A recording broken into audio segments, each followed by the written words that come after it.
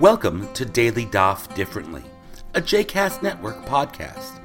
This daily podcast invites you to join us to study the daily Talmud page with a variety of liberal rabbis and teachers. For more information about Daily Daf Differently, please visit jcastnetwork.org/DDD. For more information about the other JCast Network podcasts and blogs, please visit jcastnetwork.org.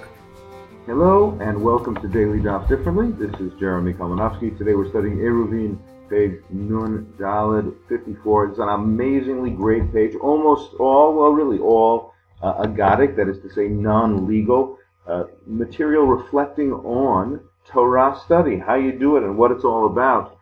Truthfully, I can't imagine how I'm going to get through everything. It's a very long page and it's a rich page. It includes, among other things, a citation from the ancient book of Ben Sira, the Wisdom of Ben Sira. It's part of the Christian Bible. It's, in Jewish terms, a non-canonical book, Sfarim Chitzonim. Kind of not supposed to read the non-biblical books, the non-canonical books. So it says in Tractate Sanhedrin. But it is clear that Ben Sira had a kind of canonical or quasi-canonical status to the rabbis. It's quoted any number of times. I don't know a number, probably 10 or 15 or 20 times, maybe more times in rabbinic literature, usually without the name. They just happen to quote the passage. And Ben Sira is very close in theme to Ecclesiastes. Life is futile, life is unfair, make the best of it while you can. And that, in fact, is one of the themes of our page today. Rav says to Rav Hamnuna, in what is a near exact quote from Ben Sira chapter 14, as we have received Ben Sira, through the centuries, it's very, very close to Ben Sira. Rav says to Rav Hamnuna, my children, if you have material blessings, enjoy it, because ein b'she'ol ta'anug, there is no delight after death. Ve'ein lamavet hitmahama, and death does not tarry. Death is coming. You better enjoy life while you can. And if you think that you're going to be fortunate enough to bequeath your wealth to your children, how are you going to know? You're not going to be around to know whether that happens or not. Mi yagid lecha, b'nei Adam. Mi yagid lecha, who's going to tell you? B'nei Adam domim le'isvei hasadeh. People are like the grass of the field. Halalu notzatzim, v'halalu novlim. Some of them sprout, some of them don't. Some of them wither. That's an interesting fact. And the page goes on with a number of homilies about why Torah study is Sam HaChayim. It's the elixir of life. People should always study. It grants freedom. There's a famous homily in Pirkei Avot that the Ten Commandments were charut al haluchot, inscribed on the stone tablets. The rabbis read it as chirut, al tikra charut ela chirut. Do not understand them as inscribed on the tablets, but rather freedom on the tablets.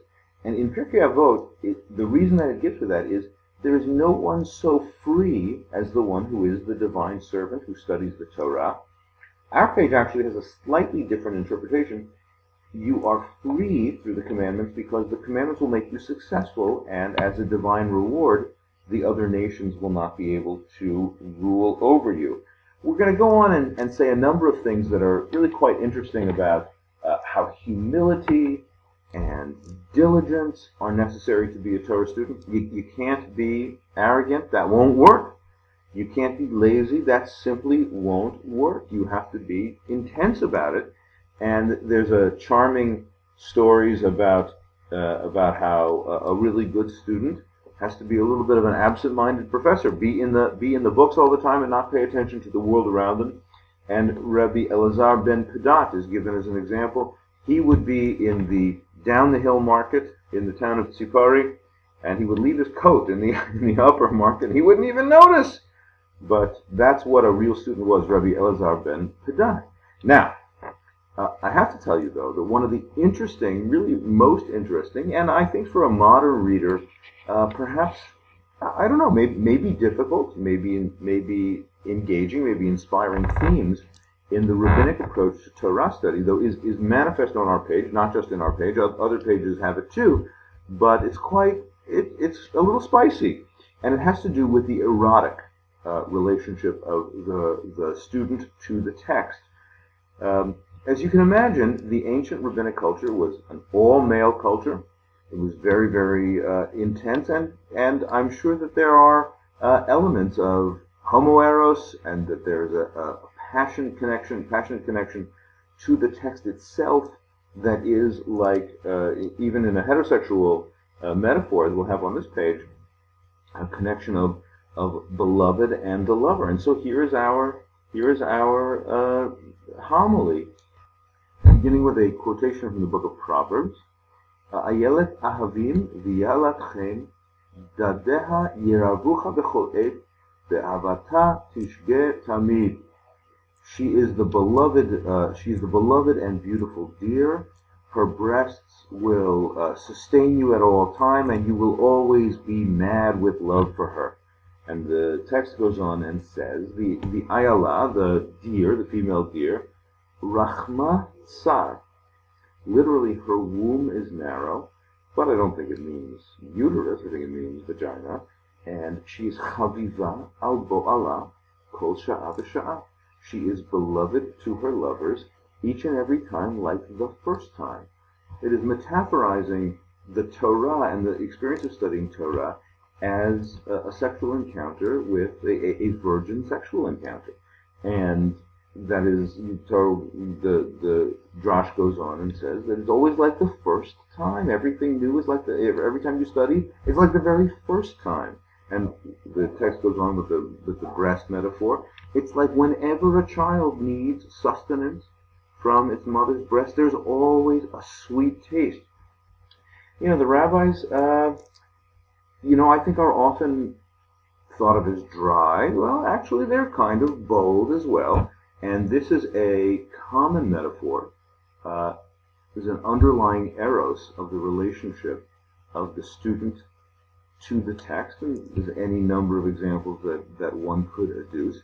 But this is a thing to know about the rabbis, that there was a kind of passionate intensity to that relationship. Now, the female listeners here on this podcast may find that gross and may find that objectifying. Maybe not just the female listeners. Maybe lots of people may find that objectifying to females as subjects and not objects. But I also think it is possible to be touched by the passionate connection that the sages had to their text, which they loved, which they had so much delight about, that was as if making love to another human being.